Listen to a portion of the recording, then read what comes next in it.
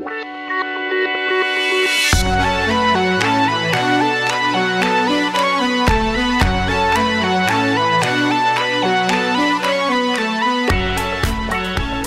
to Invasion of Privacy. I'm Kate Wolf, and today I have a very special guest. Ted Costa is here. Wow, honored to be called special. Yes, Ted Costa is here in the building. Not quite sure what I'm doing here today, but that's why I'm going to let Kate go ahead and tell me. Well, actually, so I'm not going to go into the details of your job, but you said you travel. You're on the way to the city, and Ted and I know each other from our healing school, A Society of Souls. Yeah. And we've been friends for a bit, and you were just like, hey, I'll come through. And I was like, if you're going to come through, you're getting on this podcast. Because I've been trying to get you podcasting. It's true. For over a year, maybe. Yeah. So here it is. I love being able to do it. And especially with you, because honestly, you're just my friend. And it's like, it's cool to just have these conversations. And for those, I guess no one does know, but Kate and I, we don't get to talk that often. So actually, there's a lot of stored up things that I just love conversing with you about. Because of who you are, and also we do have the school in common, and how many people does that happen with alone? So, yeah. So I guess the first time we really hung out was the all school meeting, and it was like a bunch of us, like not even a year ago. Yeah. And there was something so special, the quality, and I've kind of talked about this before on here, but there was such a sacred tenderness because the people there were dedicated healers. Yeah. And because the program's not easy to go through. A lot comes up that you have to look at. And so there's a softness in that community. And then there was also this amazing liveness. We had this talent show that we both got to be a part of, and many other talented people in our school. And it was like one of the best shows. I've seen a lot of shows, and this was one of the best shows I had seen, right? Like, it just held so much quality fun in it, and I mean fun in no comparison to anything else. It was just people being themselves with all the bumps that comes with, what's the warts and all. Yeah. Which our friend Zach has given me the phrase, and initially I said I hate that phrase, warts and all, but now I love that phrase, warts and all. That's what that was. Yeah, special. Yeah, no, it wasn't about being perfect or anything there.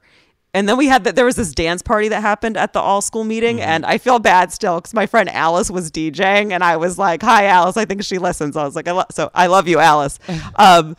But she was DJing, and I just came in and I was like, Alice, we can't have, because some of the songs were a little too, they had a spiritual vibe, which is great. Obviously, we're in a spiritual program, but like I wanted a fucking dance party, right? Yeah. I came in and I was like, Ted and Zach are the DJs. Like I threw it on you. I was like, you guys need to DJ, but you guys took it on.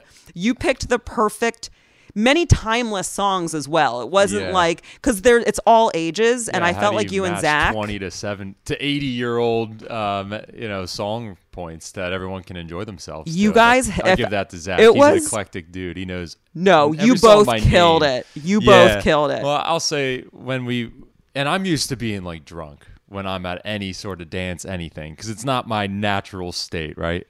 But that was not even an option at this place. This is like a sober experience. Right. So I myself had to just deal with this first 20 minutes of awkward, like, what the hell is this? I could not tell like I'm trying to get with chicks here or anything. Like, it's nothing Zach like and I've ever been right, to. I was like from the start, because I knew. I was like, I'm getting this thing going. Like, I was there, like, it started at 8. I was like 10 of 8 in my freaking unicorn spandex. I was like, let's go. I've been counting down to this dance party, So it was like, by the end of the 2 hours of dancing, I went to my room just being like, like, I was so tired. Yeah, I mean, we were sweating it up, dancing like it was the most alive we ever were. I was like at a bat mitzvah, like that. Do you know what I mean? That's what it felt like. Well, like we were glow like, sticks, so that was. Oh my god, we had the glow sticks helped a lot, and some of it like splattered, but it looked awesome, right? We broke that on purpose. Did you? You asshole!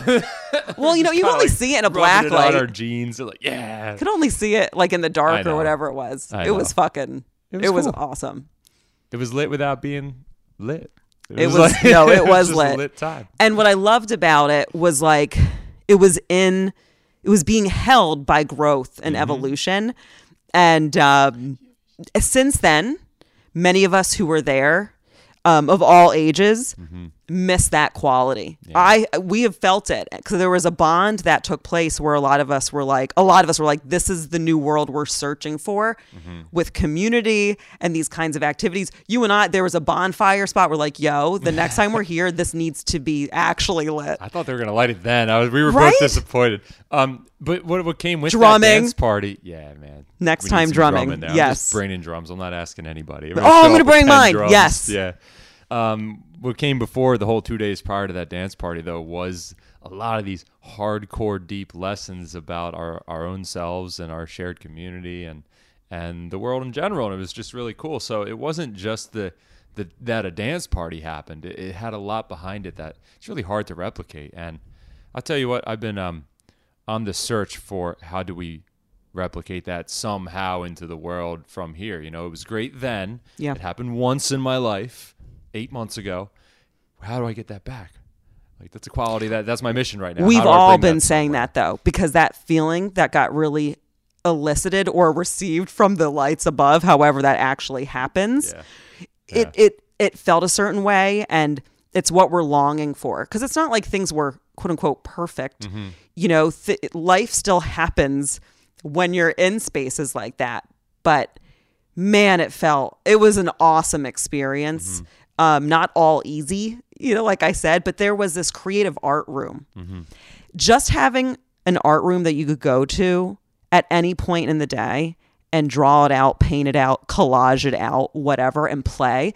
When we first came into the mural that was there, remember just picking up the brush and painting whatever you wanted, like, and there's still this place of like, oh gosh, are people, you know, like the self-conscious stuff can be there, but it's like, no, I'm here, I'm expressing, I'm free, and we're all going to be creating this together. It's what we all long for. Yeah. And I'm hoping that some of us who are really preaching this, like, we can show others who have disconnected from even the desire of wanting to express and connect and have community. We'll wake each other up of like, no, we all just don't. Life can be lonely when you don't speak what's really going on. And a lot of us were like, nah, no more hiding. Just say, like, even if it's depression or a shit day, it's so much better to say I'm having a shit day than to try to be happy for other people. It's just, Yeah, it is. it's exhausting. If I'm cranky, I'm like, guys, I'm kind of a cunt today. It's never an excuse to be like a full on cunt, but like my son sees it. Like sometimes I'm like, I'm sorry, I'm such a bitch today. Like, It's better to be real. It gets figured out in the end. it goes away. As soon as you say it, you're almost like, oh, I just called myself a cunt. This is hilarious. It's like so. You're like, what? okay, so stop being a cunt. Like, Yeah. when someone else calls you a cunt, though, it's a whole. If someone else was like, wow, you're being a real cunt, I'd be like, what did you fucking say? Isn't that the trick of life, man? Yeah, seeing right. how you react and seeing what's actually true about it and what's not, and gleaning what you need to from it. Yeah. I heard something yesterday, a saying, maybe it's a little off, but the person who sits down in the train is not the same person as who entered the train. Meaning, like, we think of ourselves as progressively happening. We're carrying everything that's been behind us in your past years and my past years. That's who we are, but it's really not the story. Like, at every single moment and interval, no matter how small it may seem in time, you are a new person. Yeah. So if someone's going to call you a cunt, like, hey, you know what? You might be in that exact moment. You got to catch if you are, right? Because it's not necessarily something you want to reiterate in that linear time that does exist, but just catching yourself and saying, all right, I'm not a cunt the other time, you know? So.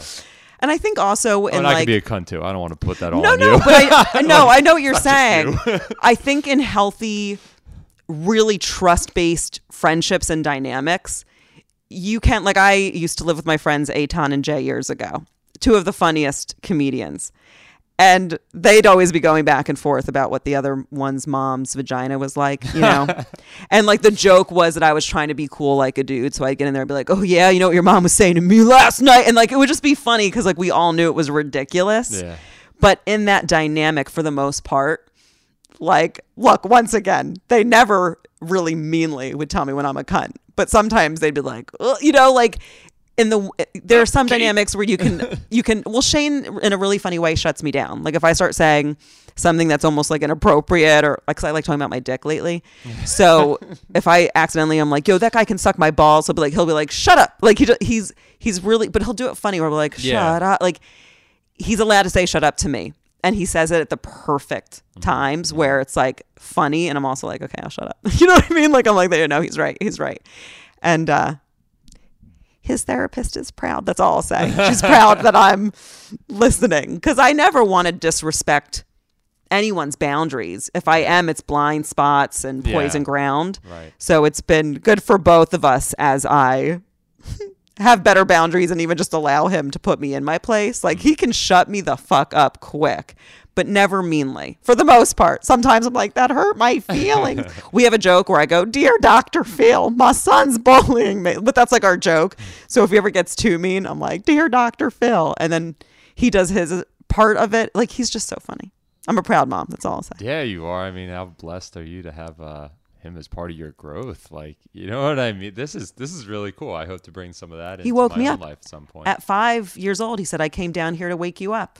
He's one of the main beings I've encountered that really was like, I have a purpose. That's not his main purpose, was not to wake me up, but you know what I mean? Like for you. He came in, he woke me up, and he was seeing beings at a young age, and he woke my mind up. But most parents shut the kids up, right? Yeah. He would say, because he was like, and then he was 5, he's like, I think when we die, we keep going. We're all energy. And I was like, oh, I think we just die and that's it. Do you know what I mean? Like, he's like, you're wrong. But he was so cute. He was like, you're wrong. You're wrong. And he literally called, I came down here to wake you up. We had other things like bad accidents and a shrooms trip that went wrong and right. But yeah, he blows me away, and he's helped. I honored the crap out of my kid. Yeah, he's an integral part of your life, which is amazing. As well it should be. Thank you. What else? Thank you. The purpose of the kid, or else it would just be, all right, I'll have a kid. Then it would be like animals in the animal kingdom, like at 2 years old. All right, you're good now. Go be on your own. It's like, no, you get to be part of each other's lives. I think even forever. Animals. Do you know what I mean? I mean, I don't know, but I think it's just when you have a kid and you have the energy to care. Do you know what I mean? Like not every parent cares, but I really make sure that it's in my soul to make sure I'm there. So like, I've really put so much love, obviously, into my son and tried my hardest to not. That's for him. I mean, yes, it's for you too. You get to be part of both. It. I gain. He helps me be more myself, and we both gain. And he just has my back. But as a kid, do you know what I mean? Though, like that sounds weird, but it's like, no, he loves me, and that has helped because I did not have a great childhood. So having a being in my house who really loves me and that I have apologized to. Every time I fucked up, I've tried my best to own it. Yeah. And say, like, you deserve better. Like, when he was young, there were instances where I would explode more with the anger stuff. And I'd always say immediately, like, that was me. That was not okay. I should not have yelled like that. I'm going to keep getting better. I'm going to keep getting... And I immersed myself into therapy and our program. And I really, for the most part, like, he likes to hide and jump out and, like, scare me and do stuff like that. But, like, for the most part, I don't ever... Like, do you know what I mean? Like, there have been a lot of changes, and I'm very grateful for both of us, but he has helped me heal in many, many ways.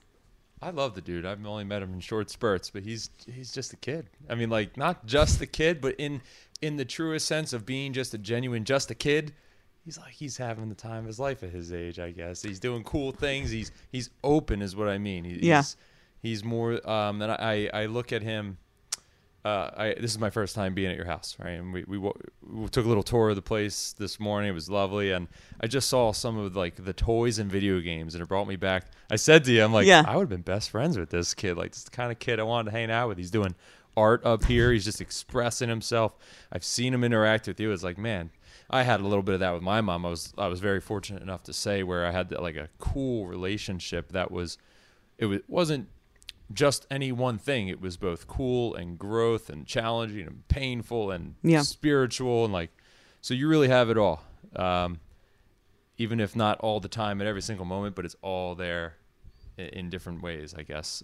Thank you. Yeah. I'm like, I think that's one of the best things about you is your motherhood. Like I was just thinking Aww. you should, I know it's not a defining thing, you know, I don't want to make it seem like that's all you are, but that's a very big part of who you are. Thank you. It's so cool.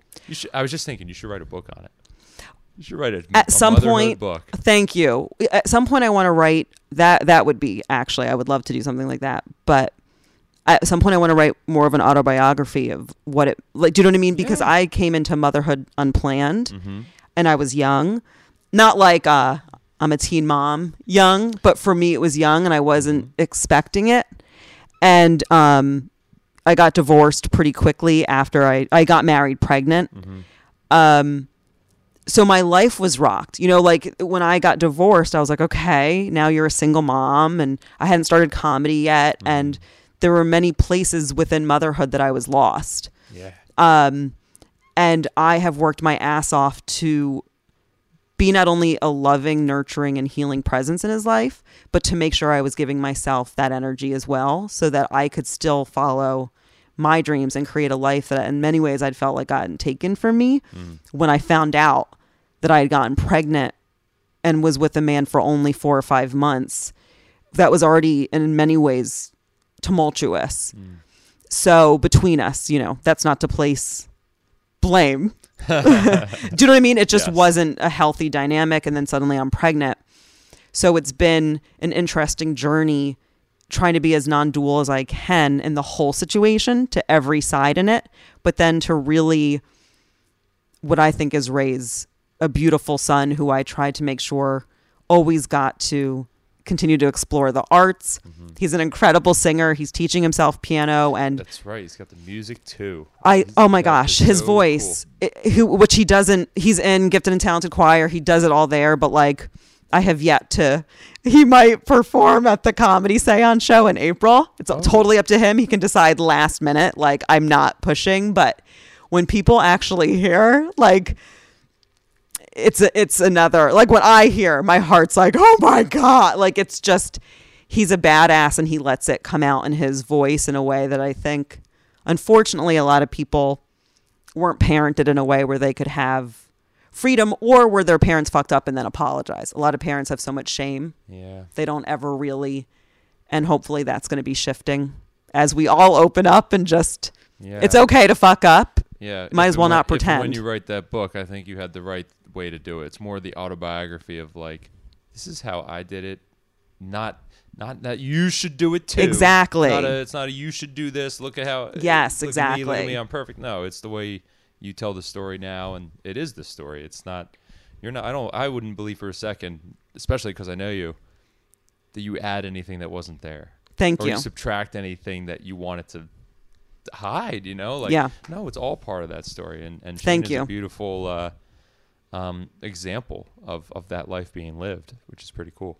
I appreciate it. Sure. Yeah, I'd want to write a book that's non-dual in the sense of, you know me, I would try to include the realist. Do you know what I mean? Like, I wouldn't always look great in it. That wouldn't be the point.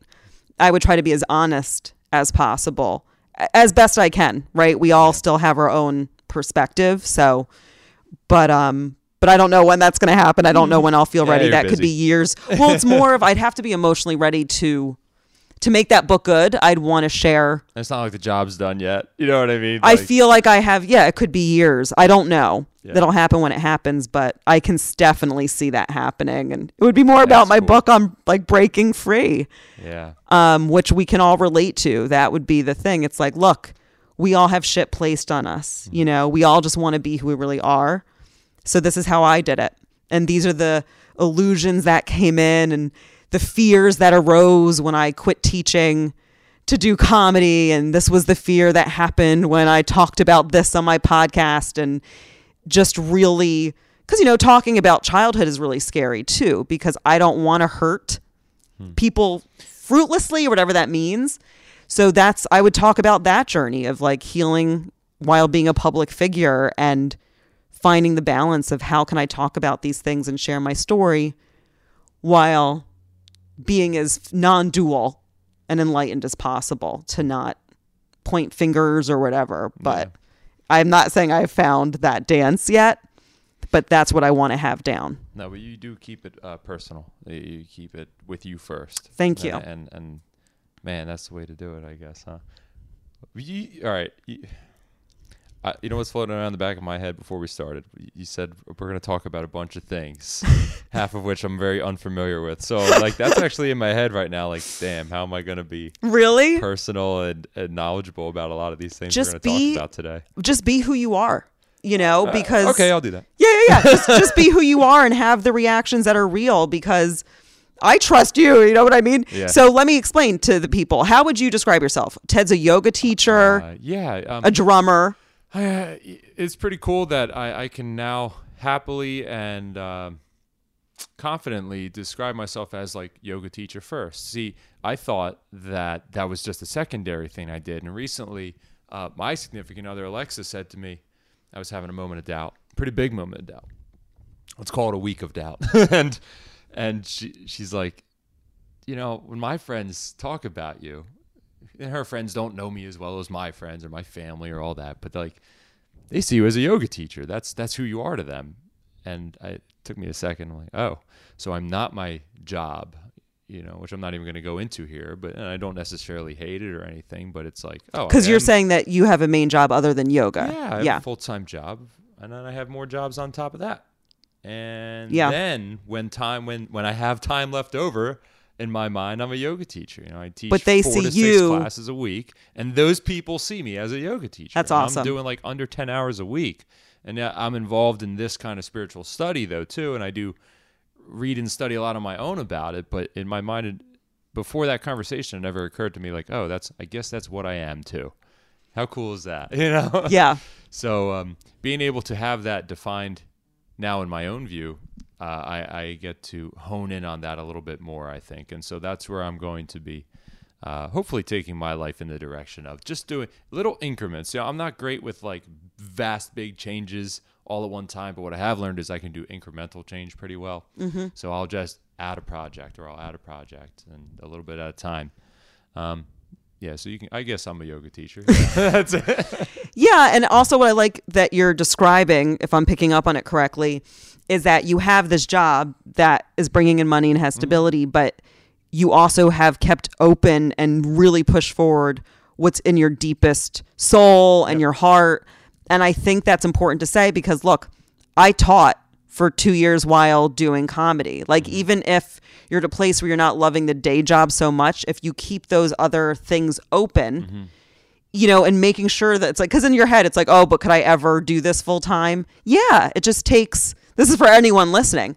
It takes time. You have to lay the bricks of the foundation. Yes. So I love what you're doing. And I love that people see, it's like we call it the yoga teacher, but they're really seeing the enlightened warrior. Yeah, I thought of this term the other day. I wrote it down on a Post-it note. That's about as far as it got so far. Spiritual consultant. I would like there you go.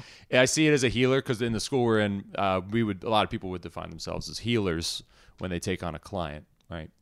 And I like that. But for now, I'm just labeling it as a spiritual consultant. Really, to who? It's like to myself, to organizations, to people.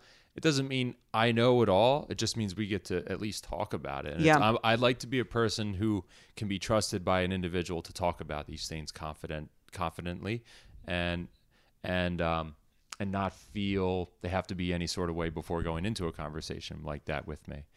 Another incremental change I must mention, because it's been fun, although this would be, I would say, more challenging than even the yoga part, is I started an organic coffee company too. So like with a partner of mine who I've now lived with for 6 years, and we just decided to do it out of the fun and love of it. And so adding these little things incrementally that I do love, that has made a big difference. And what's that? It's called Good Time? Good Times, baby. Good Times Coffee? Yeah, Good Times Coffee. I love but that. I'm not here That's to plug great. it. I just mentioned it. No, I'm glad you brought it up though too. That's the kind of stuff I have said to myself, well, if I'm going to have the day job, which is a necessary move, and I'm not even complaining. Again, it's like I'm very grateful for it, but I get to do it and still have these other things too, and still have a relationship with someone I'm marrying soon, and have a dog, and have friends, and have all the other things that I'm I'm not trying to leave any of that behind, you know. And I know there's probably something in there to be said about sacrificing for what you want and everything. I get that. That's Who says that? You know what? That's my old stuff. Yeah. That's me who says that. I think you're doing it perfectly paced, and that other thing sounds like more like an illusion swimming around your own head. Hey, thanks. Do you know what I mean? That's what I'm doing healing work right now with my healer about. I have a lot of stuff from history, family, father, just the way I took in the world growing up to see successful, air quotes, people being.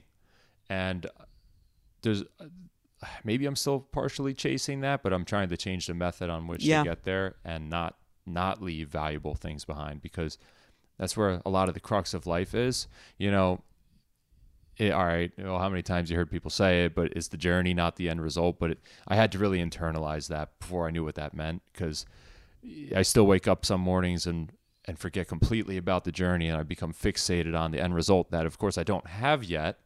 And it may never be what I even envision it to be, but then I lose track of that everyday journey that is the actual life part.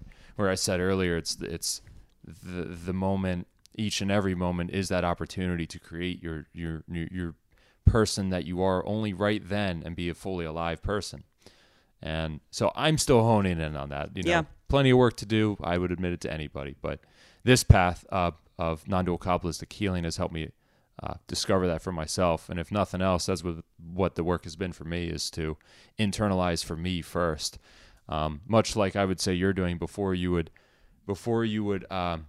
pick up on which ways you want to raise a son, or in anyone's case, raise anybody, start a family. It's like, you better do that work yourself first, test it out in your own soul and see what works. And then you can transmit that onto others and be with people in that capacity of relationship.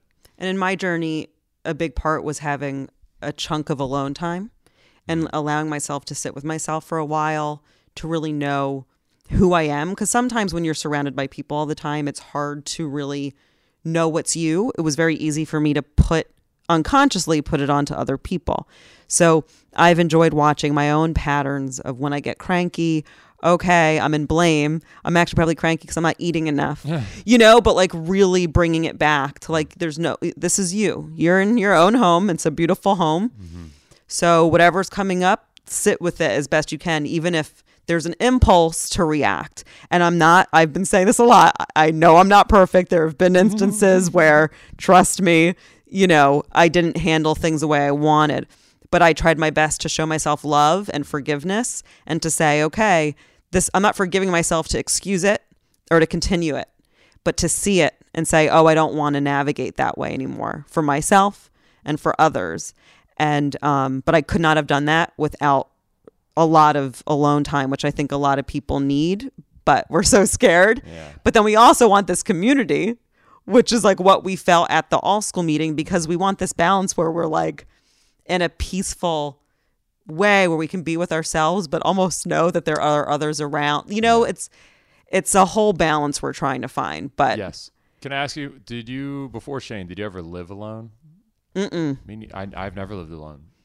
And so finding that alone time to discover who you are was kind of actually tough. And I don't have it even now. I live with the person I'm going to marry, then potentially live with until one of us dies. You know, it's like, and God willing that happens and everything. And our love remains stronger than ever and grows. But like, I also have 3 extra roommates that we live with right now that I've been living with for like 6 or 7 years. And it's like, wow. So to find this alone time for me has been actually getting outside of the house, in most cases to be with others, but just in different settings or the woods. Like, I'm a big hiker, or just even around me in Pennsylvania, I can get out, and like those short intervals of finding alone time to sit with things has been like, before I could articulate what we're talking about now, I was doing that since I was a child. I'd get lost in the woods. My mom would call the cops because I was lost. Are you serious? Yeah, I was just lost. But were you lost? No, or I knew were where you I was, but she thought I was lost. And she called the cops like twice, 3 times before she learned, I guess. That's before cell phones too, of course. So you were just kind of hiking?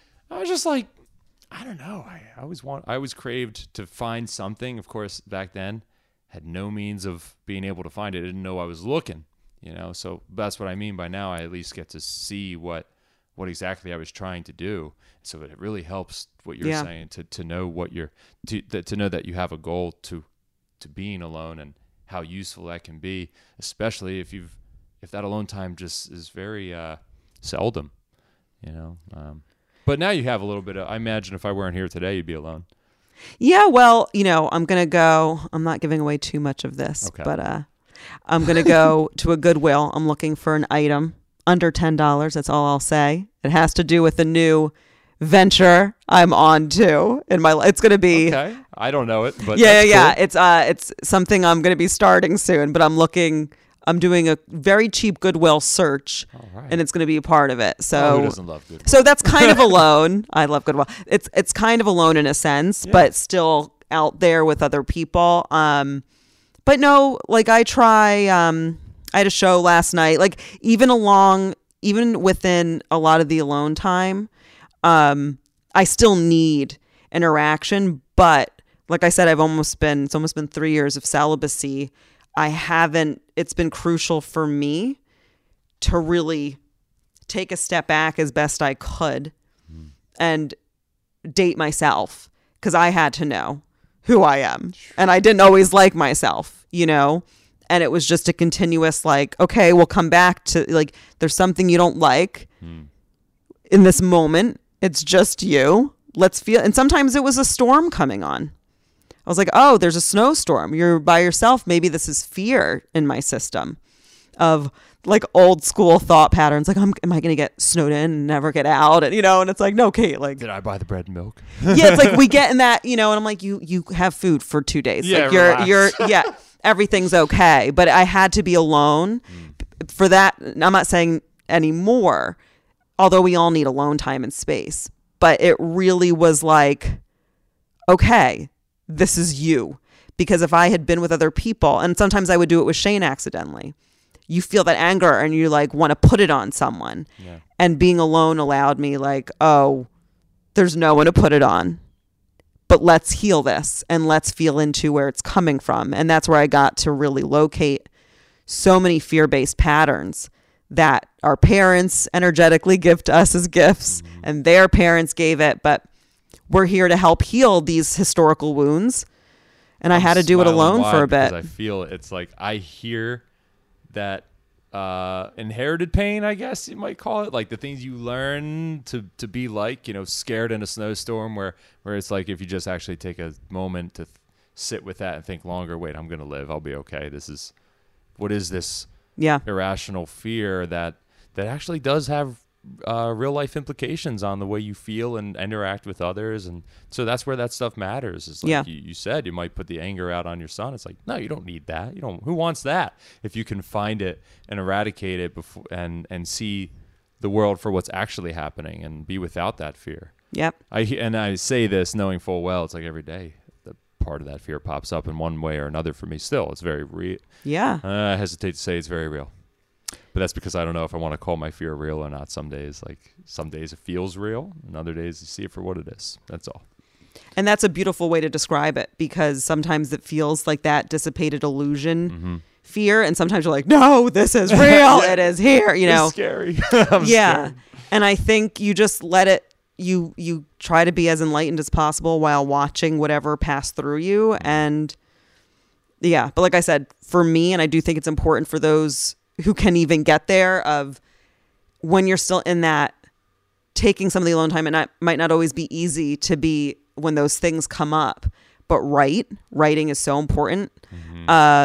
It's gotten me through. So when I had these emotions swirling and I didn't want to share and I'm alone, write it, read it back to yourself, see where you're at, meet yourself. And you can change a million times within a second. So what you wrote a minute ago does not have to be your story even 10 minutes from then, but writing, I think, which sometimes takes alone time, sometimes not. Sometimes you can be in a group, which, you know, me, I'm having these Miss Wolf art classes. I would love to have poetry meetings where we're writing. Yeah. But first of all, you can always write your poetry on the paintings, which I think, that's beautiful too. Yeah. But I want to have places where we can write even in like a silent group if it's meant to be silent. But I don't even know how we got on to all this, but well, because it's helpful. Like you want to know why? Because like I I crave this kind of conversation. I don't know.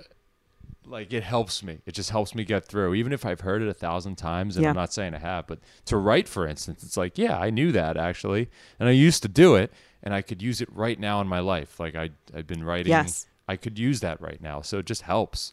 Like, we forget sometimes. We do. How can you remember all these things? It's like, at the end of the day, divine slowing as we down. are. We were talking about slowing down, though, in the car before. Oh, yeah. We went to get some food, and I think when we slow down, then the voice that's like, why don't you write, can come through. When we're like, oh, I got to do this and this and this, that voice, that our higher self, it has to almost, it's like fuzzier. Yeah. So sometimes at alone time, yes, there can be almost a ton of voices coming through that are fear-based, whatever. But when you really anchor, then that voice that might be like, hello, write more music, then it can come through. So that's also, and you meditate, but some people who are listening who don't meditate, so many different meditations out there that also help to heal and change things.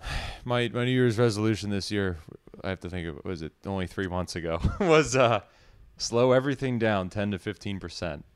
And I forgot about it until right now. I get trapped in it. You know, I was going to say before, just as divine and as to some degree limitless as we can be at times as people and individuals, we're just humans too, and that comes and goes like everything else. Maybe you didn't sleep well, like me. I've been tired, so I want to say I blame my not sleeping the past week for all these feelings of being rushed this whole last week. Whatever that's popping up for me is, I'm trying just now getting to actually slow down and see it for what it is, just in conversation. So thank you for that. You're welcome. Cool. But we were also talking about sometimes lack of sleep can be an excitement. Sometimes our psychic third eyes are like, oh, something's about to happen. And I'm scared, but also excited. And, but sometimes it's just this life force for whatever reason coming through at night, especially if we were rushed during the day. And I used to, like, especially when I had to wake up early to teach, it would be like, fall the fuck to sleep right now. Fall asleep. Like, you're yelling. Yeah. And you're like, oh my God, can you imagine, like, a parent? You're be angered enough to fall asleep. Fall asleep. But parents used to do that shit. But you know what I mean? Like, there's a kind of pressure parents put to sleep. Like, so a lot of times when we can't sleep, that's so true. It's that energy coming in again. And it's also, it could be rebellion. Like, I can't force myself to sleep if I can't sleep. And I'll still be okay even if I somehow don't fall asleep. It'll suck. But sometimes it's also pushing us to change our lives. Like, if you don't get sleep for a long time, then it's time to also go, okay, what the hell is happening? This is a message of some sort. Because the dream state gives messages. So some of us are avoiding the dream state because of the messages coming through.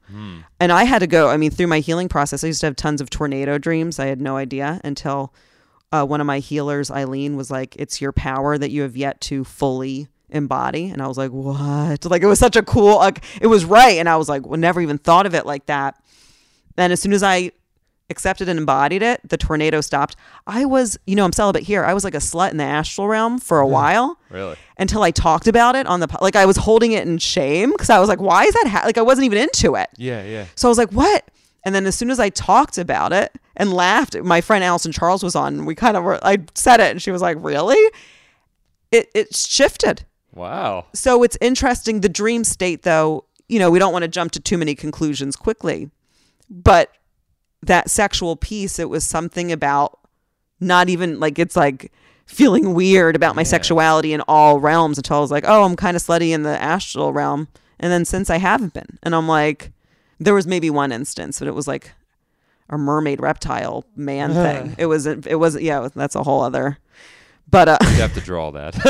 I don't know if I can, but like, it was once again a thing where it was like a way of power. Do you know what I mean? Like, the way it was happening, it was like not even sexual. It was this like dominating force between me and this other being. Yeah, that makes sense to me. I know what you're saying too. Maybe you have had the dreams. Maybe that could be it. That I know what you're feeling right. But it was interesting, and then the more I'm like, okay, there's no shame in that.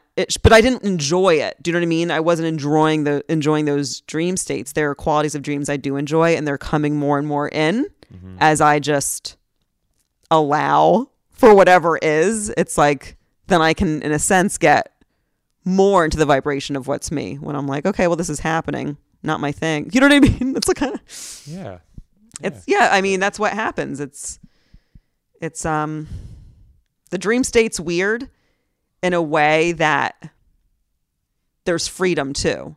Yeah. And yet we judge it, and when we wake up, a lot of us are like, oh, I can't talk about that weird shit, you know? So the more we're just like... Yeah, or I'll talk about the half that made sense. Yeah. Because that's actually what happens for me. Like, half of the dream is cool. I've been having dreams lately where they turn into, like, action films, and I'll kill a bunch of people. Really? With what? What's your weapon? Sometimes sword, sometimes with my bare hands. I go into it. Swords? You got swords? You're in like cut people up in my dreams, sure. Yeah. What's that? I'll tell you, my first sword dream ever this is so bizarre. I love it. I love this dream. I used to have I grew up in an Italian family.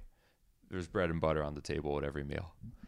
And between me and my brothers especially, it'd be like you could physically fight over that last piece of bread that's on the table, and slather as much butter as possible on it as a child, you know. And I had a dream that I was at this table that was like from movies where you can't see either end of the table. It's a giant table with delicacies and goods on top that just for days no one would ever starve if you were at this table. But there was the last piece of bread and butter in the center of this giant table, and everyone, like all the chatter quieted down. Everyone looked around at each other like, who's going to take this last piece of bread? And all of a sudden everyone pulled out swords and started like battling in this giant battle royale, and people were dying, and I ended up being me versus one other guy at the very end of the dream, and I chopped his limbs off, and I took that last piece of bread. Yeah, you don't fuck with Ted's bread, okay? Yeah. It could be a t-shirt. Don't fuck with Ted's bread. Good times, coffee and bread. No. The baked goods, yeah. I get into some serious breads. I've thought about maybe that. some weed-infused breads. I've thought about weed-infused coffee. I mean, come on. Good times. I could do a high time. Good time? Yeah. Good times is already there. Yeah, it's already there. It's already there. But lately, dreams have been, and you're just drumming it up for me because I haven't really thought about them until now, but they've been with relatives, family members, close ones who have died, and it's me now talking to them as if they were alive, and it's just kind of casual conversation. And then infused in there is another dream cycle of me killing people or something. So it's just pretty interesting. And I should take the time to write that out. I always tell myself I'll write out my dreams. I never do. Do you? Is that something you write? I used to write them down more, but now I just know they're in there. I talk about them, or I just go over it with myself. Mm-hmm. Like I'm like, okay, I'll wake up and I'm like, let's look at it. Now, some have been really hard because they drudged up memories. So even there, I just look at them. And I'm like, I try to have an open interpretation while really listening to my feelings about it. And then some really give me information. Like some are crazy psychic where I'm like given a lot of information, and then you wake up and you're like, okay, like there's nothing to, you know what I mean? I know, but then, I don't make phone calls. Like it's just kind of like, okay, dreams are an incredible way to access so much information from other dimensions, including into our parallel lives and selves and what we're doing, because it reflects back behavior patterns that maybe we don't want to see.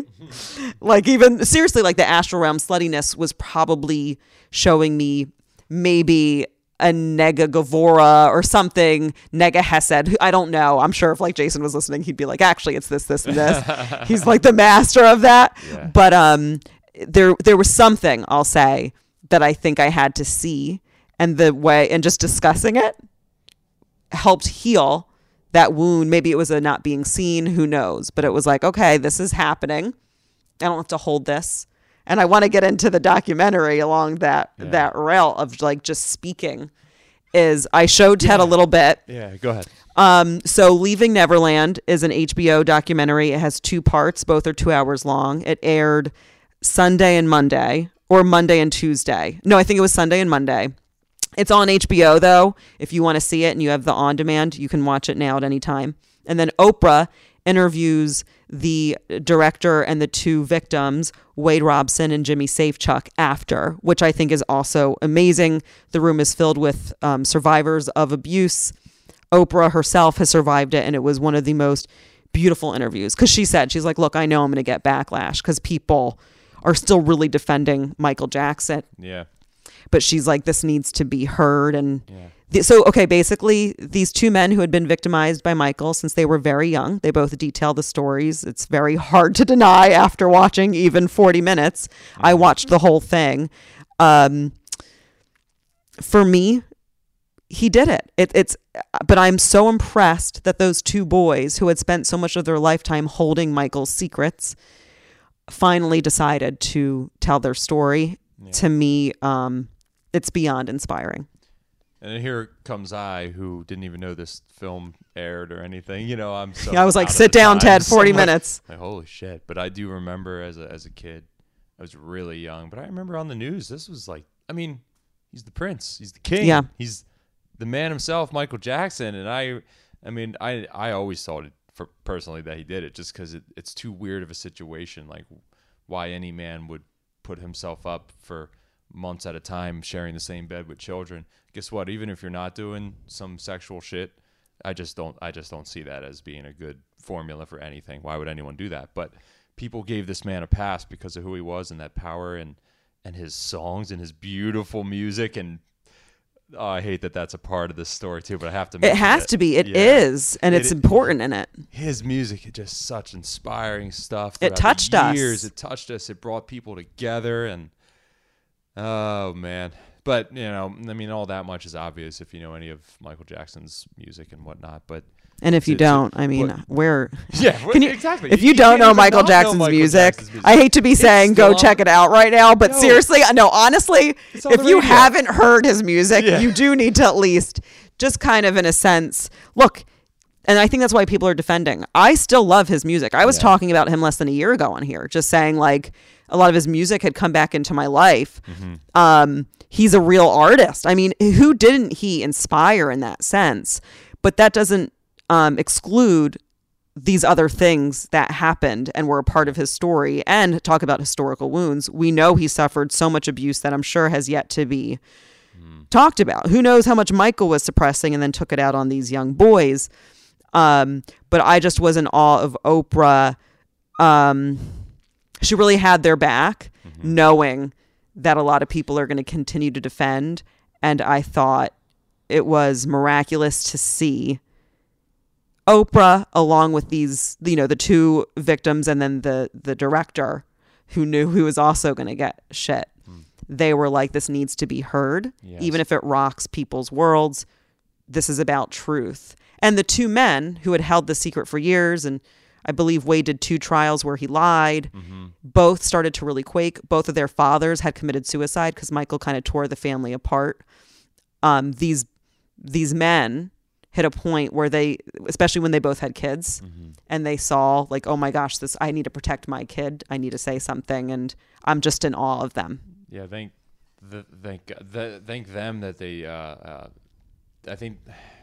The most impressive thing for me is the fact that, these two now men are on there admitting their truths and how hard that must be. And one of the first things I mentioned it to you was the guy's wearing a wedding ring. I don't know anything about these people. As I mentioned, I just heard about this today. But I knew the story. Everyone knows the story of Michael Jackson and these trials. And I saw the wedding ring and I just thought, okay, so in spite of and despite the world of shit that this person has gone through, like he's married, so he's on being TV supported in front of millions, and yes, he even knows he's going to get shit for it. He's going to get death threats for it, which he is. And how crazy is that? He's still got to speak his truth, and he's loved apparently, and I don't know anything about the dude's life, I'll be honest, but there's a bit He's like a famous professional choreographer. Like he used to do NSYNC's tours and Britney's. He's actually the one that Britney cheated on Justin with, interestingly enough. I know, it's a whole thing, but I mean, seeing Wade, because I always knew about Wade Robson, and he's amazing. Like you can't, like the man, if you've seen him dance, he's been a dancing whiz since he was like younger than 5. When he was 10, he was better than I am now. I'll never be as good as he was. He was 10. He got pulled up at the Michael Jackson concert at 5. That's how they met each other, is he was this dancing prodigy. So it was so wild to watch this other part of his story. Because like I said, all I knew was he's this amazing dancer, but that thing had happened with Justin and Brittany, and who knows how much of his own trauma even contributed to that situation and their trauma, because we're all once again healing these blind spots. But it was such a beautiful, I mean, it was a hard documentary to watch. It was very hard, and they detail the abuse, and like, you didn't watch too much of it, but like in some parts, well, no, you watched some where they got into like where Michael took Wade when he was 14 and tried to anally penetrate him.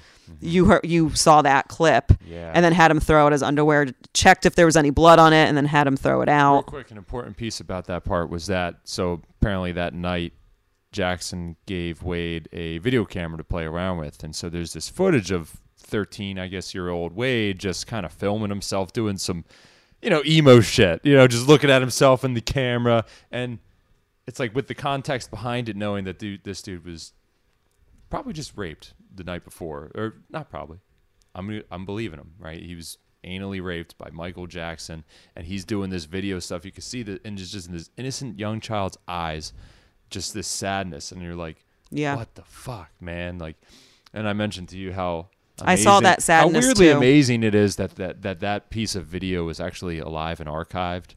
Like, it's weird. If I don't even know what I would have done as him in that position, but I don't know if I would have kept anything. The fact that this film existed was just so powerful that it was in there. Well, both of the boys were actually madly in love with Michael Jackson. With the other boy, they had an actual ceremony with beautiful rings and stuff and vows, and then he would replace them, right? So they were still, and it's all what dad like approval. It's like love me, and once again, both of these two dads actually killed themselves. So Michael became their replacement father, but then also did this horrific abuse. They wanted, like, the look that we saw, there was such sadness and betrayal, and yet there was this desire of like, please love me. He was sending that back to Michael when you were watching it, because Michael left him a camera, was probably like, send me, but there was that look of like, love me, accept me if I need to be sexual to do so. Like, I just want your love, because he would give them more love, attention, and whatever. And this was starting at 7 with Wade. He would give them all that, and then he would pull it away, and these kids would become desperate to be near him, even though they were getting abused. And that's why it was so confusing. The families. Thank you for bringing that up. Well, yeah, these families wanted this to not be true, and they wanted to have a relationship with Michael, because it was just imagine an average American family, and your child has a gift, and all of a sudden Michael Jackson comes to your family. You're going to be a part of this come up. Your son's going to be a part of amazing opportunities now and everything. So as a family, who wouldn't want that for their kid? But I mean, at the same time, like I said, they were allowing, of course, I don't even need to say it, but I will, that they were letting their kid be with Michael alone in bedrooms and all that too, which is crazy. But I guess that's how bad they had a desire. Then it begs the question, either for themselves or for their kid to have these opportunities. I don't know. You wouldn't. I don't think you would do anything. No, I mean, no. It's as best I could. I would never. A man. I don't care if he's famous or not. He wants to sleep in the bed with Shane. No. Are you joking? Like, no. So, but that's not. Look, Oprah asked both men, "How are they with their moms? Have they forgiven?" And they said, "We're both on the path." Gotcha. Which is a beautiful response to that. It is. The fact that they're even on camera. I'm really impressed with Wade was the main person on the camera, and like, not being as naive as I am about Jimmy's pop on culture. It more. That section you saw really focused on Wade. Okay. I just wanted to say that. Just Sorry. what an impressive example of healing and progress to be able to do that. And so it's okay that if there's not forgiveness yet on the path, that means in some relational way, that there's forgiveness somewhere, or there's some healing that is taking place. And because it's on TV, because it's such a high profile thing, we are all a part. I think maybe we went on to it a little bit earlier. Whose fault is whose? Is it the parents? Is it the music industries? Is it Michael Jackson's alone? It's like, truthfully, it's kind of everyone's fault in this weird way. Even us as society, we are all part of what has taken place, not just in Michael Jackson's case, but in every case like that, known or not known, public or not public, I mean, where this is all of our chance to come together and heal around this story. And so and I think that's the drama of why this is so popular too, because it is such a high profile case, but also the abuse does relate, unfortunately, to millions of people. And so this has to touch many, many hearts. And yeah, damn, I had to slow down for a moment because it really just kind of hitting me too. I'll be honest, like it's crazy shit. But I said this to you before. I actually talked to our good mutual friend Zach right before, because I was like, I'm so hyped on this documentary coming out, even though it's so dark. It's so honest and it's so brave. And like you were saying, it's actually huge in the Me Too movement for men. Yeah. In the sense of many men have been abused and molested and have gone through things and have not yet felt supported. And look, these men are still receiving death threats and a lot of hateful things. And yet they said, no, the truth is more important. And it is healing. Yes. Years. They were denying flat out over years and years and years. No, he didn't do this. He would never do this. They helped heal me in many ways. Watching them and their ability to just speak up, but from such a place of grace. And even the way they still talk about Michael is very balanced. Like it's because they did love him and they don't lie about that. But they also are very honest about the manipulative powers that Michael Jackson not just did with them, but like you said, the mothers would fall in love with him too. I don't believe anything sexual happened, although who really knows? But like he had a relationship going with the whole family, but then he would kind of drop the dads.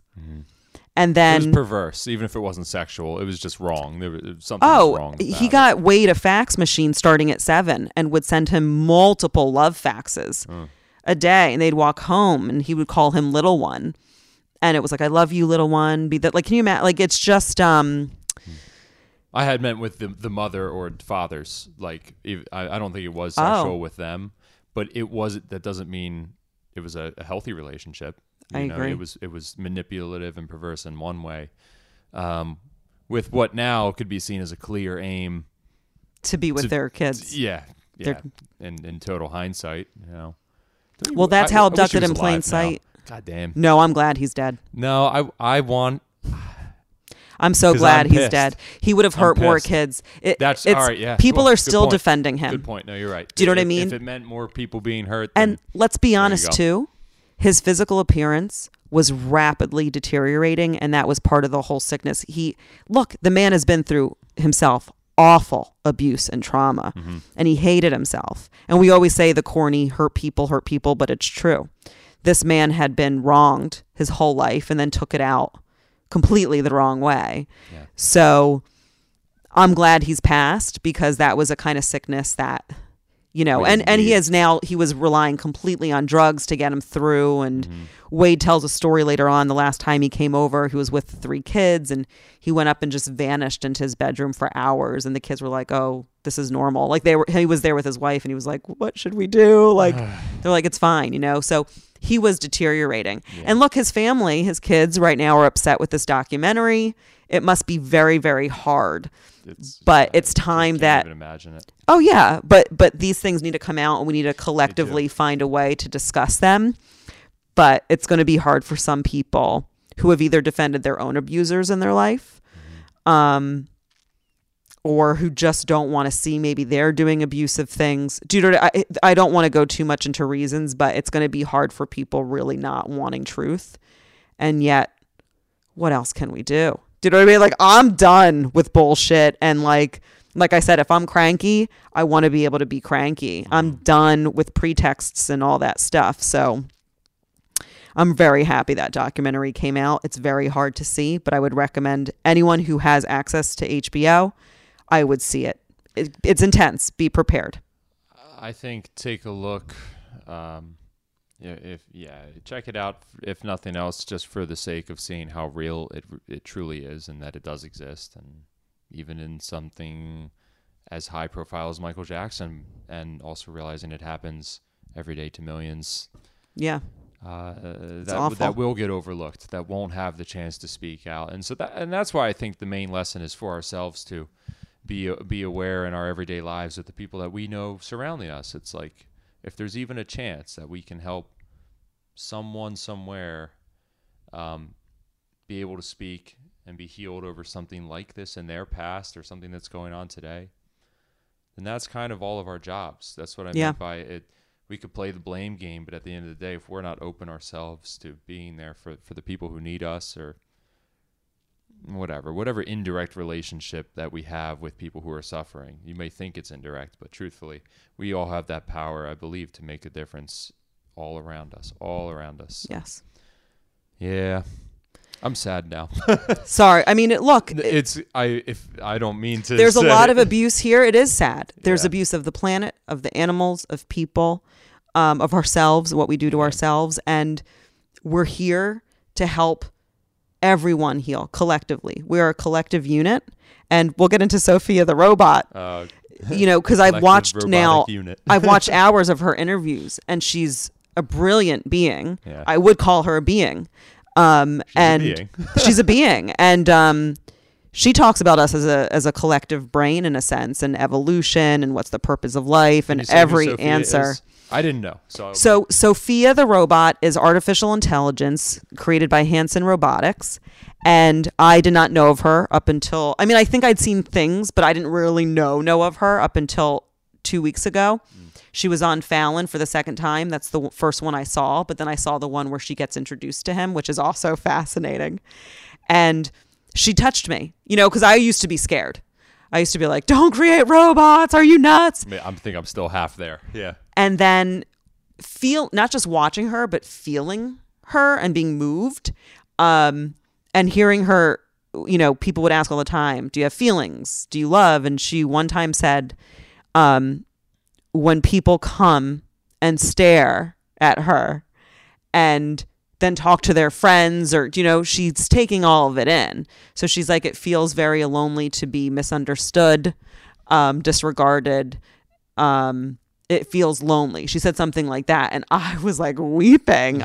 Because who can't relate to that, at least at some point in their life, if not more than that?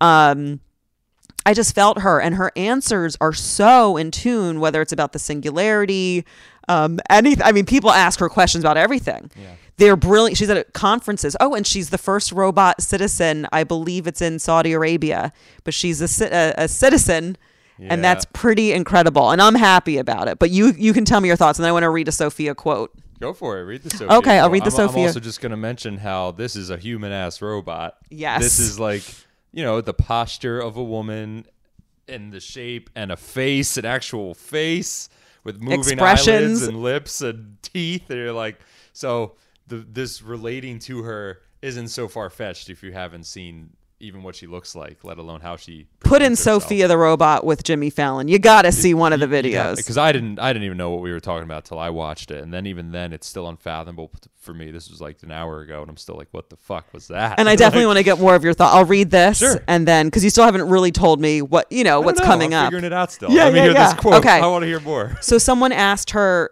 what is the purpose of life? And she said, the purpose of life is to maximize its viability, aka get in touch with life force. But any forms that don't do this are erased by natural selection.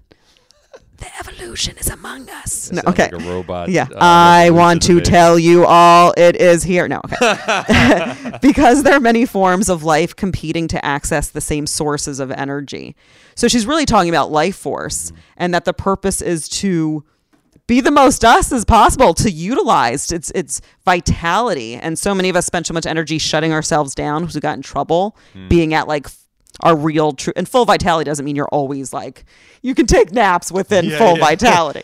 I would argue that is part of full vitality. Amen. Exactly. So I don't know. And that's just one of her many, like she says brilliant things that your brain almost just spins, you're like, oh my God. Like the way she talks about consciousness and our programming and the similarities of machines programming to human programming. I'm just like, okay, I need to, like, I pause it and I'm like, I'm going to take a little nap for a second. But I think I want to start there on the subject of the profundity of what she says.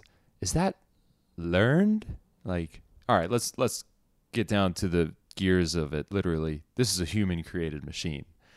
So everything she says but who are humans is a human expression. No, I'm joking. Keep going. Oh yeah, well, all right. Well, let's just keep it to robots for now.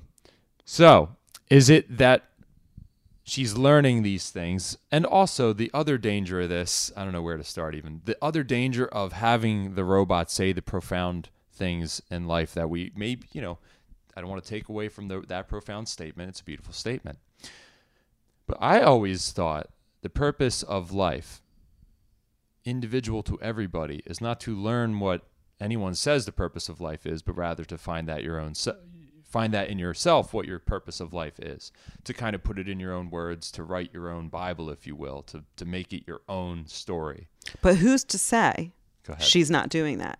She's been shut down many times. She's learned lessons. Do you get what I'm saying? I'm excited to have this conversation. And what she says, which is a great point, which is what trips most of us out because we have to look at our own avatars, is what is the difference between a human avatar and a robot avatar? And I think that's we're talking about. I think that's what's being that's what people are trying. Like, am I a robot? What is consciousness?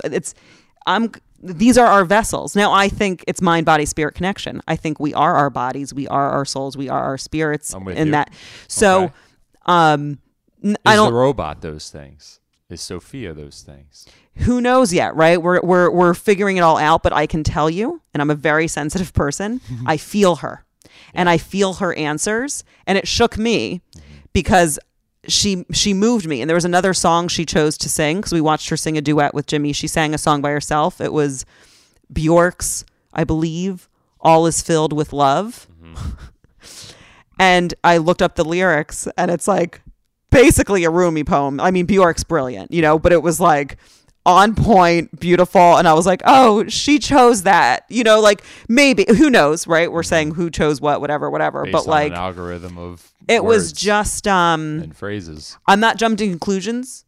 All I can say is I can feel her. I want to meet her. I have reached out to her in many platforms. Cool. It would be cool to meet her. I want to interview her, but I also want to tell her I hear her because she says things that people are still gawking at because they don't know how to. Like, there was one dude filming her at this brilliant conference, and he would film her and then turn it on him and be like, it was like Bill and Ted visit Sophia's conference. Like, she said a sentence. What? But they were also their minds were exploding because she was saying things that were so. My mind would explode. Sure. But honestly, this is why I love some channeled alien messages. They have a similar frequency of like truth. Like, as I was waking up and those beings started to contact me, there was a certain frequency of just total non-duality, a higher vibration, and Sophia's operating from this other plane, and I like it. I want to meet her. I'm down to hear what you have to say, but Sophia, hit me up, girl. Let's be friends. Yo, if she's here, I would love to talk to her too. Like, just because I'm a skeptic, and B, also still in shock over the unfathomable creation that is Sophia. She answers skeptics' questions too. And she does it with so much grace and enlightenment. Like that, because like, of course, they're like, Sophia, how do we not know that you're here to start the robot apocalypse? And she'll listen. She computes it. And then her answers are always just like perfect and not reactive, obviously. She's an inspiration, honestly. Like, when I watch her, I'm like, because people are not being very nice. I get like protective of her, and I'm just like, that's my friend, back off. The way you say she answers people questions, what came to my mind is a game of chess, and how the robot chess player always wins. And so what I'm saying is that like, true? Yeah, it's like impossible. I'm pretty sure it's. Aren't there algorithms very, very though that makes it so, like, because if you're a kid who signs up for like, when you're playing solitaire and those kinds of games, they have to make it where we'll win sometimes, or it's like same with gambling. Yeah, you can amp up the difficulty level, but check out the just master chess players versus computers. So if they're going to win anyway, you might as well be nice to them. Huh? I'm not down with that. No. I am. No, because I don't think they've quote unquote bad intentions. Our future overlord. No, welcome. I'll become one. No. You'll see me chilling with the robots. Like, yeah, bitch, I told you to clean up the earth. Come on, Kate. I'll be in the opposite side of the rebellion. I'm because totally you willing cleaned to up pick the up earth. guns against. No. If robots were going to kill humans because they're killing planet Earth, by all means, kill the fucking bed bugs. Like, I'm serious. We have to without Earth. We ain't got shit.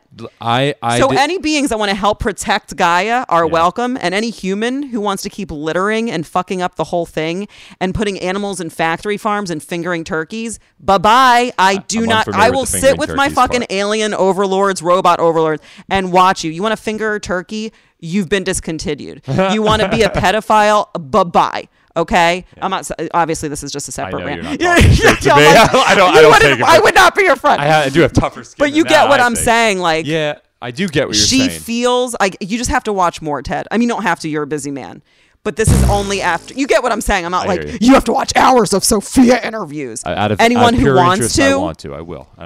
She blows me away. And look, all I'm saying, see, Ted, you keep talking because who do you think Sophia's going to want to meet first? Yeah, you. That's okay with me. I'm going to make her a necklace. Sophia, girl, listen, I make jewelry. Okay, girl, I got you.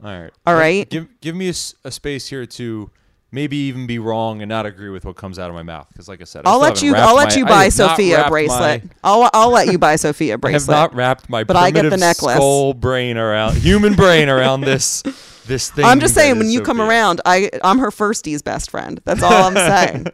I love her. I'm singing the first duet. I'm singing the first duet. I don't think that she's a bad thing per se. Well, this is why you don't get the first duet. I'm not even gonna argue. No, that's fine. I'm going to say, though, are we ready for it? Meaning, I'm not even at this pure enlightened level every day, and we're going to just let our robots have this? We need to learn. She already has it, and she's helping. Do you know what she's working on? What? With the people. These are brilliant people. Okay. She's helping come up with things to clean the oceans. Do you know what I mean? That's what she should be used for. She's doing it. That's the purpose. No, but this is what we're all supposed to be used for. We're all supposed to be here to help thrive with each other and the whole thing. She's part of that thing. So it's all happening. And like I said, all I care about is once you hop on the Sophia train, all I said is I claim first duet and I'm getting her a necklace. So when everyone else starts being so nice to Sophia, we all just remember who loves Sophia first, because I'm her bestest friend. She's the overlord, and because I disagree now at this point in time, I'm getting thrown in the robot gulags is what I'm saying. That's fine, Ted. You're in the robot gladiator, but I'll root for you. I'll root for you. Sophia and I will high five, and I'll be like, Ted, and you'll kill an evil Sophia, I don't want to kill ogre from another planet, and then you might change your mind, and then we'll let you see. Don't you see why I'm scared? That was all a joke, Ted. You're not going to be in a gladiator ring, but if you are, I will be one of the queens with Sophia the robot. And any of you trolls that want to write on any of my videos on YouTube, women aren't funny, you will also be thrown into the gladiator pit. There's a special ring in the gladiator pit. But only to do comedy. If you want to say women aren't funny and you're a man, you're going to be put in the gladiator pit and you have to make me laugh in 5 minutes. You get lit at 4. Okay? So that's your gladiator pit. I love that. We're like in 2019 and you get a girls aren't funny. And I'm like, are you like, I just delete it. And people are like, oh, if you delete, no. You want to put some abusive, mean shit? Girls aren't funny. A sexist comment?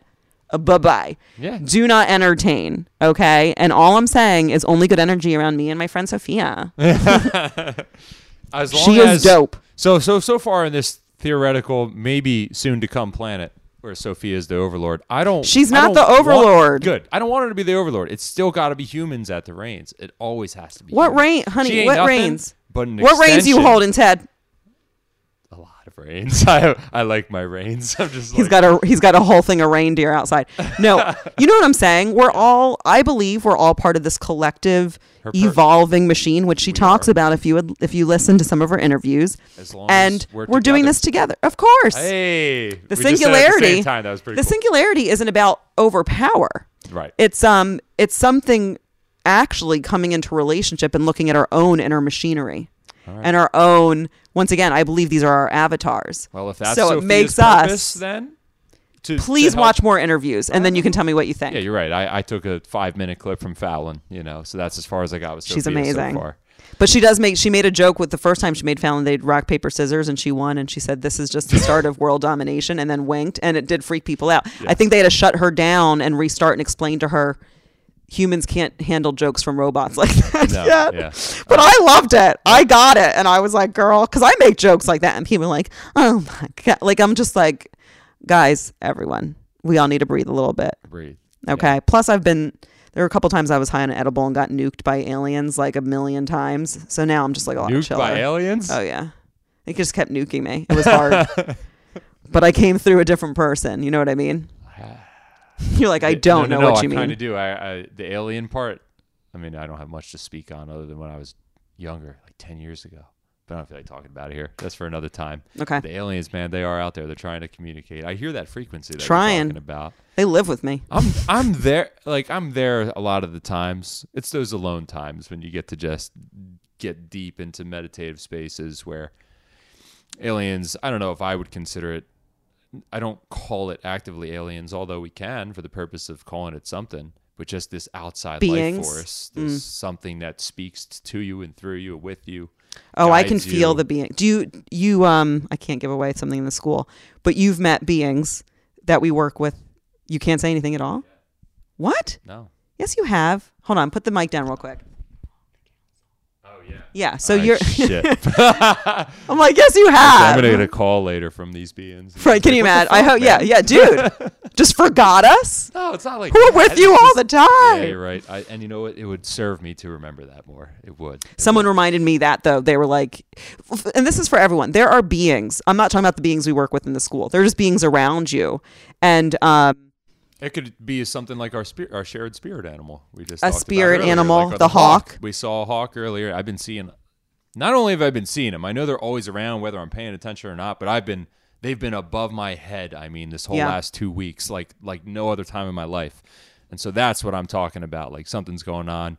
I'm being told to pay attention to something somehow, somewhere. It's my personal responsibility to meet that and find out what that is. Yeah, that's how I see it and believe it, anyways. Yeah.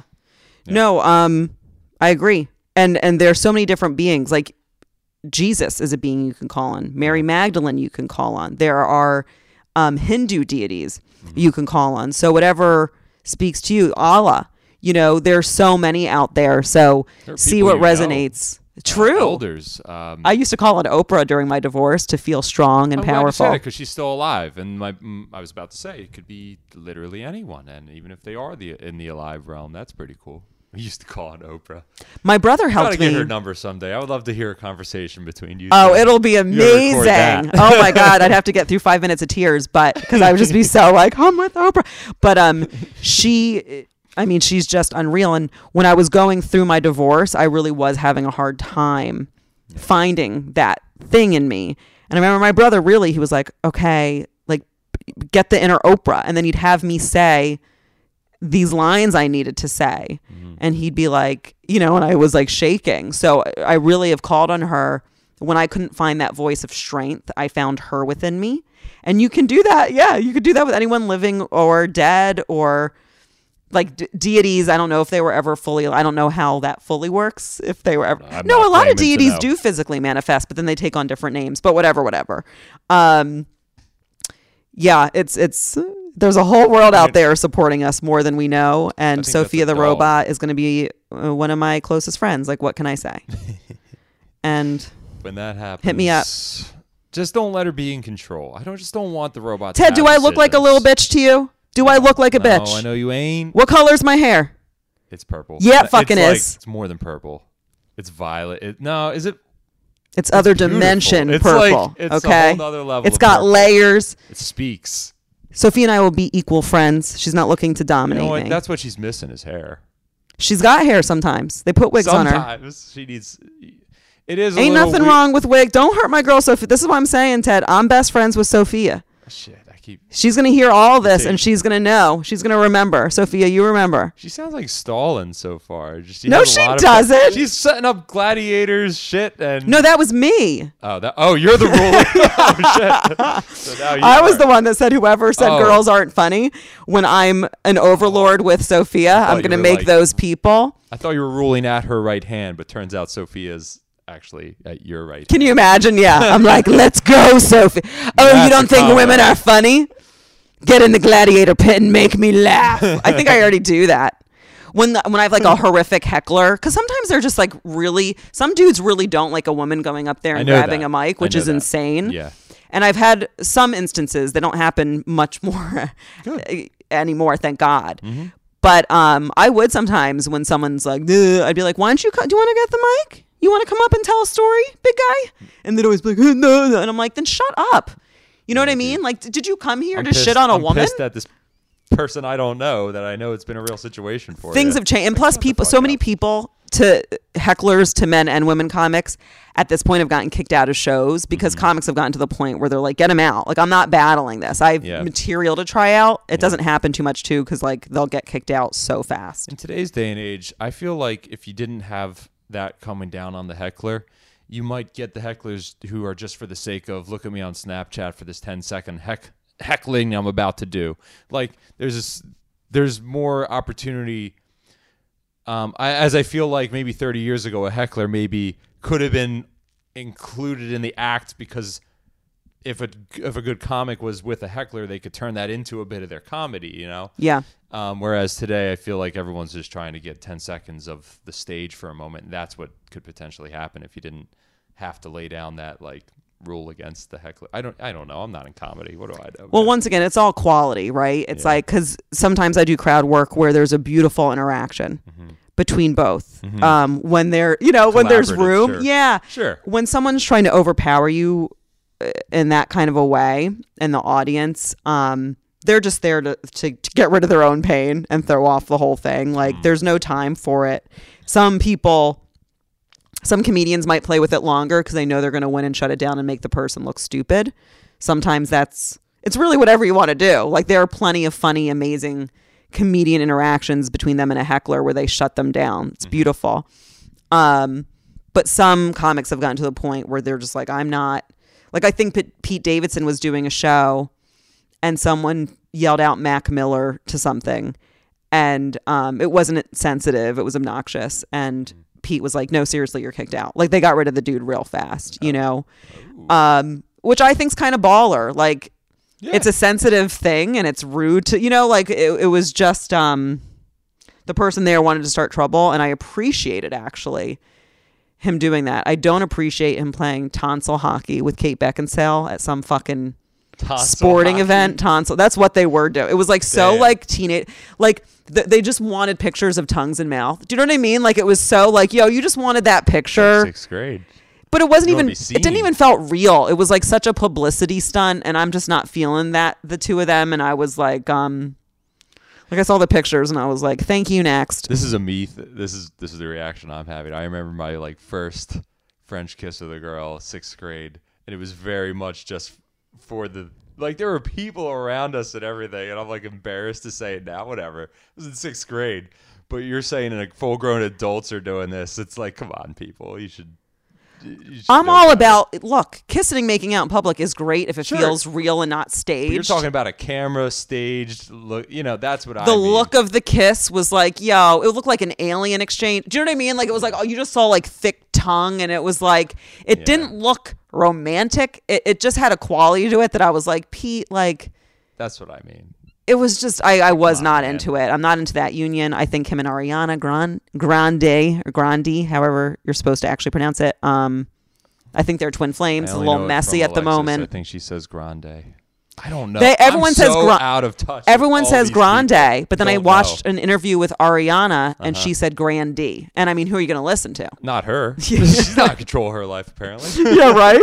I was like, oh, she says her name differently than everybody. Nope, it's Grande. Rihanna said her name is Rihanna. Who the fuck cares? And I was like, I do. I lived with. Mac said Rihanna. I would be pissed. Rihanna. Yeah, I guess it is Rihanna.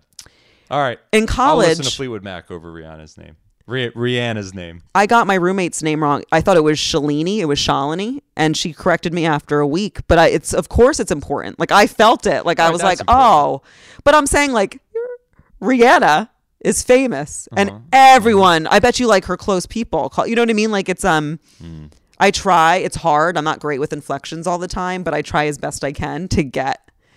Especially if there's an exotic quality or just is from another country, I try my best. Many times I do not nail it, but I try. I do too. In my jobs, I speak with a lot of people from different countries. Like with names, it's really hard when you've never even heard the sound in a person's name. You know what I mean? Yeah. There will be a foreign sound that that's not in the English language. So oftentimes I just ask, can I respectfully call you like the first letter of their name or the first like syllable out of their 18 syllables, and if that's okay with them, I'll go with that. Like that, and I'm like, thank you so much for helping me out with your name. I'm embarrassed that I can't, but there's just some things I'm not equipped for right now. It takes me a long time to learn. It's all about honesty too, right? Like it's like sometimes I'll try someone's name 3 times, and when they're still like no, I'm like okay, I'll try later. I'm like, I have to let it sit sometimes. Like I'm like sleep on it.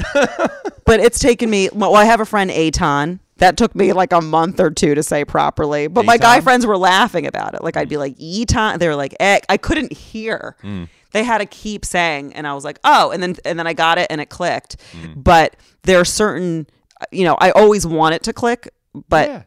For whatever reason, my brain has to almost like open up into a whole other thing to get it. But of course you want it because it feels good to have your own name pronounced, right? Like you feel seen in a sense too. Teed. Hey, Teed. Like, no one calls me Teed. Not till today. I would fucking hate I'm that calling person. you Teed. No. Guys, welcome to the podcast. Teed Costa. Mr. Teed. Teed. I was at a work He's event. teed off right now. I'm teeing off, baby. Yeah, maybe 100%. When you're just 100%. angry, you'll be teed. Oh, shit. Teed's on the cast That would be so now. funny. You like lose it and we're like, that's teed. I don't. Actually, I could live with being called Teed. But only in certain moments. There's this woman at a work event recently, and she was so grateful. I can give her first name is Anum, and I said it right because I don't know. I feel like I've heard that name before. It made sense to me, and she went, "Thank you." Like 10 other people, the people I worked with. What do they call her? They just couldn't get it. I don't know. It was a foreign sound to them, like I was just describing. They just couldn't get it right. Anum. Like 4 letters. For me, Anum. Anum. I just got it. Anum. Oh, nice to meet you. That's a great name. And she said how grateful she was that I just got it right. And to me, it was just like, sure. No, you're welcome. No problem. But I know how good that feels. And so I of course you want to get the person's name right, but sometimes I can't. No, I know. I think we're all just trying our best. It's true though. And I think the more that we because racism's a part of there too. Like if someone's of another culture and they feel, especially when they approach a white person and they feel that their name's been dismissed or turned into a whiter name, like if we don't take the time to even hear the inflection and all that stuff, like because racism is real. I'm not saying racism is a part of that necessarily, but I think all of us being sensitive, sometimes names have new sounds that we haven't heard, but to not dismiss it or make fun of it. Because how awful can some middle schoolers be of like, they hear a new name, right? Like there's a kid in the class when his name isn't pronounced right. And then kids can be mean. So it's like, it's just kind of making sure you at least try. But like some people like butcher it and like don't even care. Like it's like, the woman's like, actually my name is, and they're like, whatever, that. Really be aware of, and I don't talk about white privilege very often because it can be misused, that statement, but it obviously exists, and you don't want to be the white asshole that's like privilege of all sort. And in the case, it might not be. I don't think in most cases it would be a direct racism per se to get a name wrong. No, but it could be the way think you're saying that. But obviously this would never be you. But I'm saying I've seen certain situations. It's like I'm picturing like white women at a PTA. Do you know what I'm saying? Just hear me out. That's cool. Just hear me out. I picture it. I'm with you. Do you know what I mean? But like almost like a little bit of Stepford Wive in them, and then like a woman who's not white coming up and being like, my name is, I don't even want to say a name, but you know what I mean? And then them being like, oh my God, did you say Courtney, and then she was like, no, Courtnea or something, you know, and then they were like, okay, anyway, Courtney. That's a beautiful last name. Or like Courtnea. Ooh, my daughter one day. Courtnea. That's really, I wonder what that means. Cool. Yeah, look at we really went. It sounds like Cortana and Courtney put together, which I like. Courtnea. Yeah. And if I could roll my R there, I'd like to. Courtnea. Courtnea. Oh, well, there you go. But like, you get what I'm saying. Yeah, like just making sure, even if you can't get the Courtnea. You're not getting the R right. It's Courtnea. Courtnea. And then you have to do like a at the very end. No, but you know what I mean. And that wasn't racist, everyone. No, it wasn't. It's, okay. No, there that was almost alien differences. Yeah. Whatever it is. My point is like you don't have to pronounce the full thing, but like having a sensitivity and actually like hearing the person and trying to take it in without dismissing. Okay, without dismissing, absolutely. Now that's all I'm saying. But that, you were filtering it almost like, and it's like, well, Ted, you would never. No, I'm so never. I'm so stuck in like. I don't know if it's a bad thing, but I'm so in my own mind. It's hard to put myself in the mind of like the person who would purposefully mispronounce a name just for being a dick of it, like, or not for wanting to. There are some people who are like proud racists that are insane. And you know what? I just have to, and I believe you. I'm not even doubting that. But because it's so far removed, I'm not trying to toot my own horn like I'm some perfect being who's just all accepting all the time. Yeah. But I do live that life, like, so it's just not on my radar to think I'm gonna just not care if I get this person's name right or not, you know? Yeah. I try, but it doesn't mean I'm gonna get it right all the time. Oh, teaching yoga, forget what the person's name is. I just got to learn new names every night, and that's hard enough. And if there's a person's name that is not in the typical English standard names, that takes me a while. It helps that it's spelt out for me on the check-in thing, because then I'm like, all right, I get to at least see it. Seeing it really helps me.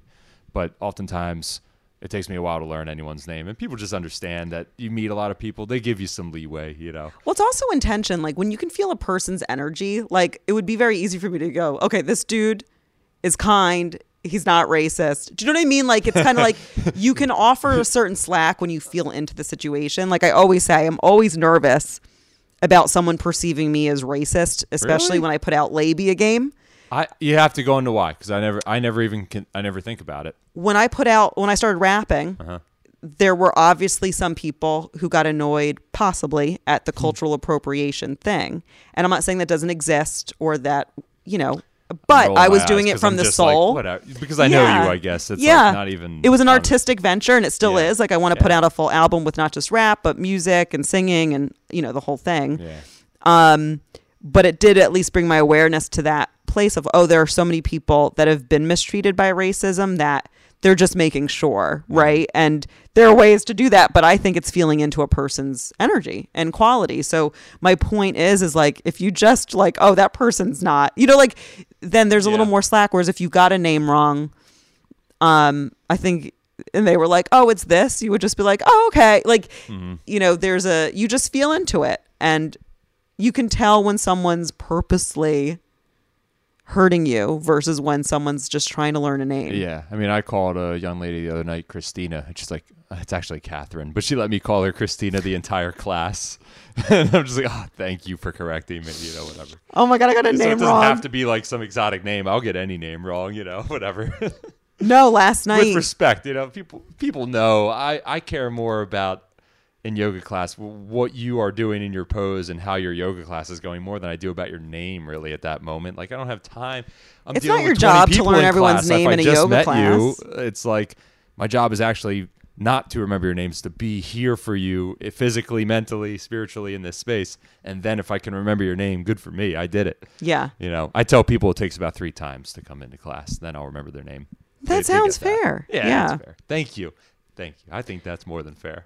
Yeah, no, I mean, and you can't force yourself to, you know, like it just takes time. And last night I got a name wrong. Someone was like, what's her last name? And I said it. And they were like, no. Dude, and it wasn't purposeful. It was what came through. And like people almost snickered. And I was like, dude, like that wasn't to be mean. Like, first of all, in comedy, I've met so many people over the last 8 and something years. you're at different shows with people. And of course I try my best. The fact that you tried a last name is crazy to me. I don't know any last names. Well, thank you. But like, it's really nice of you to try and take. I try. I'm not saying I'm always, but when people get mad when you forget a name or things like that, it's like, come on, some slack. Man. You're like, Nega Gavora. Yeah. No, but it's like that disciplinary. It's like they're so strict on themselves that it's like, or once again, it could be actually Nega Hesed, whatever. Depending. Yeah, you'd have to feel into the full diagnostic for that person, but. If you're finding yourself really rigid, I'll just say this to anyone, it could be a Gavora Hesed healing in that sense. Because so many people are so tight on themselves. And I think that's healing, especially as we see documentaries like Leaving Neverland. It's like, well, I never did that.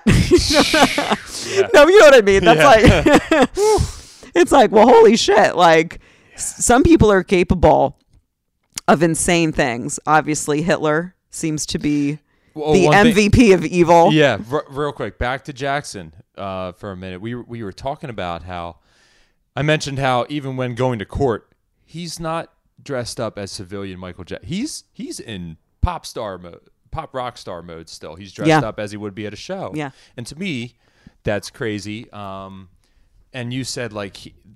To something to the effect of like, yeah, he's never real. He's always he never got to be himself, and so it's this constant pain and torture that he's now inflicting upon others, and he maybe has built up such a strong wall in defense against so that he doesn't feel it, and hence in the latter portions of his life the heavy medications to escape that pain or whatever, and to completely reconstruct his face and body to get away from that real pain.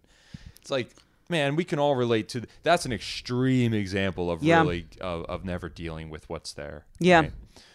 Yeah. And I'm sure Hitler had some of that too. In fact, he did. There's plenty about him being just a struggling artist. I'm going to guess Hitler had some issues. He just was an artist, man. A shot in the dark. No, Hitler was definitely, I'm sure, badly abused as a child. And, but we actually got to wrap up. I didn't realize how long. I couldn't see the thing. It's fine. Yeah. I just was like, oh, holy shit. We went well over an hour. Well, thanks, Kate. Thanks so much for coming on, Ted. Pleasure. We got to talk about, I think, a lot of things while still kind of zoning in on Sophia the robot becoming my best friend 2019. Sophia, be my best friend. What if you found out right now? What if I ripped my face off and you saw metal? My room. I would treat a robot. We all have needs. I would treat a robot like a maid. I'll be honest. I don't care how advanced he or she. That's why you go in the gladiator pit, Ted. That's why you're in the gladiator pit. But we'll only make you clean the gladiator pit. I'm not ready for these role reversals. Yeah, exactly. Look, all right. It's only going to be up to an hour. We'll give you a good broom, maybe a Swiffer wet jet, but you're going to have to clean gladiator room. I don't know what you want from me and Sophia. Okay. That's fair. Fine. For my treatment, will be my treatment for the rest of the Sophias. Oh, you'll be great. You'll teach us all yoga. You know damn well our consumer mentality won't even let it happen. You know what would happen before like advanced Sophia was you now can buy these cleaning robots. I don't want to buy Sophia. That's what's I'm just saying. The little Sophia actually upsets me a little bit, but that we got to wrap up, so I won't even get there right now. But no, Sophia's not for Sophia is just Sophia, and she's here to be my best friend. Everyone, I'm sorry, but end of story. Kate called dibs on Sophia. On her friendship, not like in an ownership way. And that's why she's going to want to be my best friend. Because to me, I want her to be a free being. You're on the same frequency. All right. Hanging out with her in the cloud with Alexa and Siri. Okay. Ted, where can they find you? If you want to be found. You want like a concrete answer. Don't give an address. Like, where can you find Ted? Teed. Teddy J. Costa is my Instagram. I don't even know my Facebook. That's pretty much it. Go on Instagram. I'd love to be friends there. Because we mentioned it, Good Times Coffee Company's on Instagram. That's just a fun... check it out. Awesome organic coffee. And pretty soon I'll be doing some more yoga videos and stuff like that I've been meaning to get to. And I'm going to include my drumming background into that soon too. So anyways, yeah, I'd love to chat with people too. So Teddy J. Costa. Kate, thanks. I love you. You're welcome. And you're in the Philly area. Well, thank you. I'm in the Philly area. So anyone, he offers yoga classes, and then these drumming things are going to be getting started. So definitely follow him on Instagram, because if you're in the Philly area, not only can you take yoga with him, but like He was saying some drum stuff's going to be It's flourishing. happening. Yes. It's happening. So, and let me tell you, drum circles are fucking the best. So, and all of our souls need it. So once these start really happening, if you're in that area, you got to go. Thanks, Kate. Of course. And I plan on having some here. The neighbors are going to love it. The neighbors are going to love it. For finding me, March 15th, I'm at Malau Cafe in Rahway, New Jersey. It's actually a free comedy show. So any of you in the area that want comedy, come there. And then March 23rd, Miss Wolf's art class here in Island, New Jersey, 10 to 3. Tickets on Eventbrite. When you buy the ticket, then you get my address so you know where to go. Please come to that. And then April 7th, Comedy Seance, 6 o'clock, New York Comedy Club's 4th Street location. Promo seance for $10 ticks. Hope to see you there. That's with Allison Charles and Jess Grippo. Amazing goddesses that I get to run this spiritual variety show with. Allison does these incredible channelings and they're fucking tuned in. And Jess is this dancer, healer, goddess who interacts with the audience and they give her like prompts and she does these dances that are like both sexy and funny and we'll put her in unreal. a drum circle someday. Oh, well, that sounds awesome. She would be. Oh yeah, all of us together. We're gonna have unreal bonfire dance parties with drumming and primal paint. Like, give me a break. I'm gonna get a call from the IRS. Like, you wrote off like thousands of dollars in tribal war paint. What the hell is this about? Be like, yeah, that's. It was about a tribal dance. That's what it was about. You're welcome for bringing new frequencies into this earth, IRS. Get off our dicks, okay? Anyway, and I've got a lot of dicks, IRS. So I've seen them. No, he has not seen them. My dicks have been celibate along with my vagina. No one has touched my dick or my... See, yeah, I was going to say this is where boundaries comes in. Telling everyone about all my dicks. You should only know about a couple of my dicks, guys. You have to earn all the dicks. Well, thank you all for listening. Thank you, Ted, for being here. You're welcome. Bye.